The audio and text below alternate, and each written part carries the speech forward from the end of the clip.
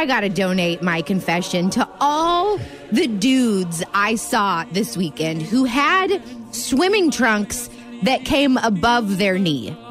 But that's what's in right now. Yeah, it's tough to go somewhere. As a guy, I will tell you, I'm going to argue for them.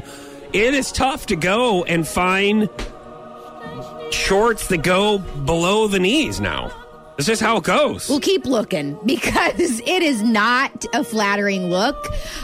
Listen, guys, your thighs are hairy and white. And so, and it's just odd to see your knees. I mean, maybe if it's at the knee, that's fine. I cannot handle seeing men's thighs. It's just like out in public. You know what I mean? Like sometimes it's all right, but out in public. That's not what I heard. I heard you can handle shoes. But I mean, like out and about. It's like, come on. I don't cover them up. Cover them up. It's just I just cannot handle it. Okay. All right. My Tuesday morning confession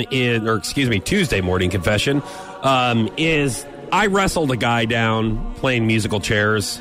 It was our last weekend at Hammons Field.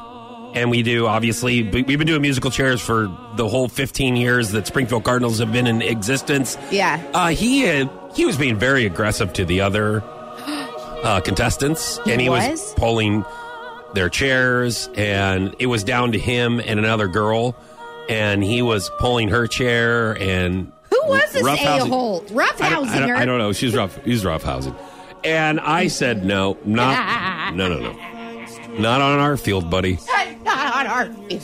So oh my God, this is awful. He tried to get to her and pull that chair, and I wrestled him down to the ground.